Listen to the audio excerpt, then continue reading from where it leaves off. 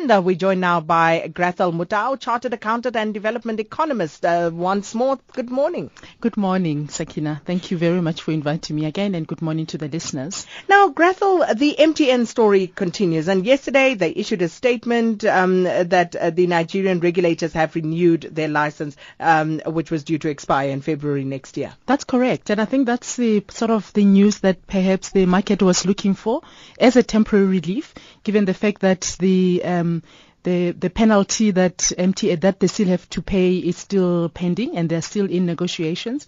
And we saw the share gain a bit of ground, about 5%. So I think it's been some very good news. However, considering the fact that they still need to pay the 5.2 billion fine and the 94 billion license fee, one begin to ask whether they'll have any funds for capex, capital expenditure, going forward.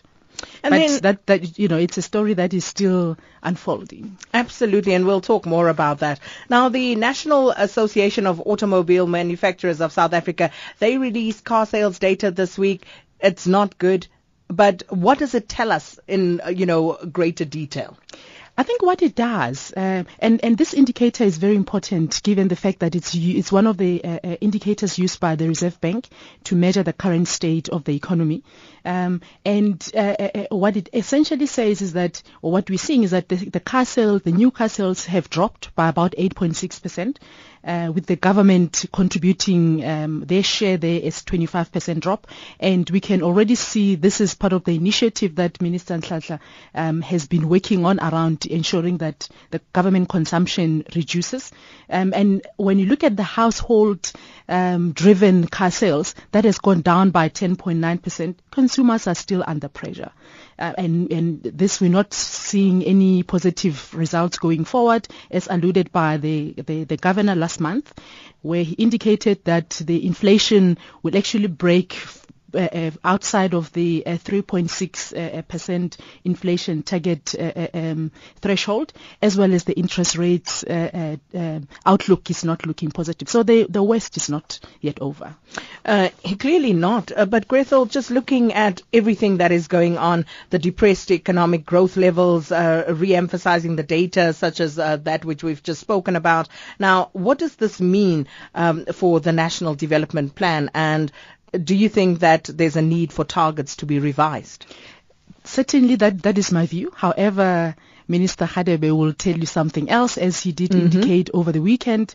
So in terms of the National Development Plan, they're looking at the growth of 5.5% per annum. And we know that this year we're looking at 1.5% increase and 1.7% in the following year. And therefore will not be able to address the triple challenges that we talk about of inequality, poverty, and unemployment. I mean, just to take unemployment as an example, at the time when the targets were committed to in 2012, unemployment rate was 24.9% and targeted to be 6% in 2013.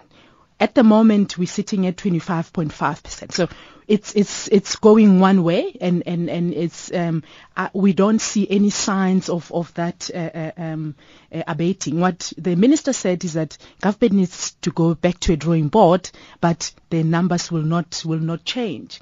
And my view is that government needs to look at how the money is spent.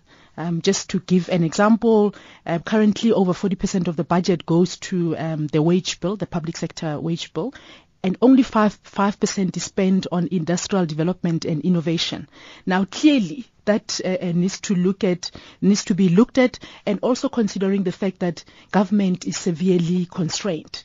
At the moment, the government debt to GDP is 47%. So government is squeezed. So money is not going to come from government. We know that the private sector is sitting on a pile of cash worth 700 billion that is always reported on in the news. And it's really about that collaboration between government and the private sector, so that the 700 billion can then be pumped into the economy, into the productive investments. So what are some of the snags, the obstacles to, holding up the 700 billion from getting into the economy?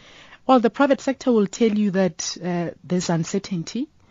that is being created in the South African economy.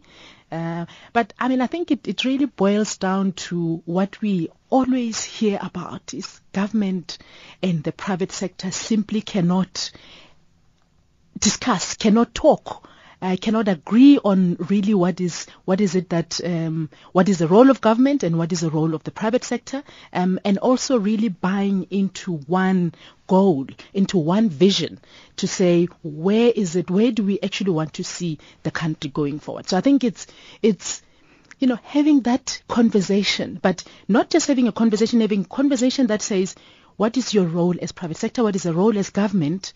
But we really need each other. And I think we're not at that point where there's been that acknowledgement that the two parties actually need each other. I think they need to find each other sooner rather than later, because we do need for them to find each other and craft, a vision for a common purpose here. Yes, definitely. And, if that conversation does not happen, simply the national development targets will not be achieved.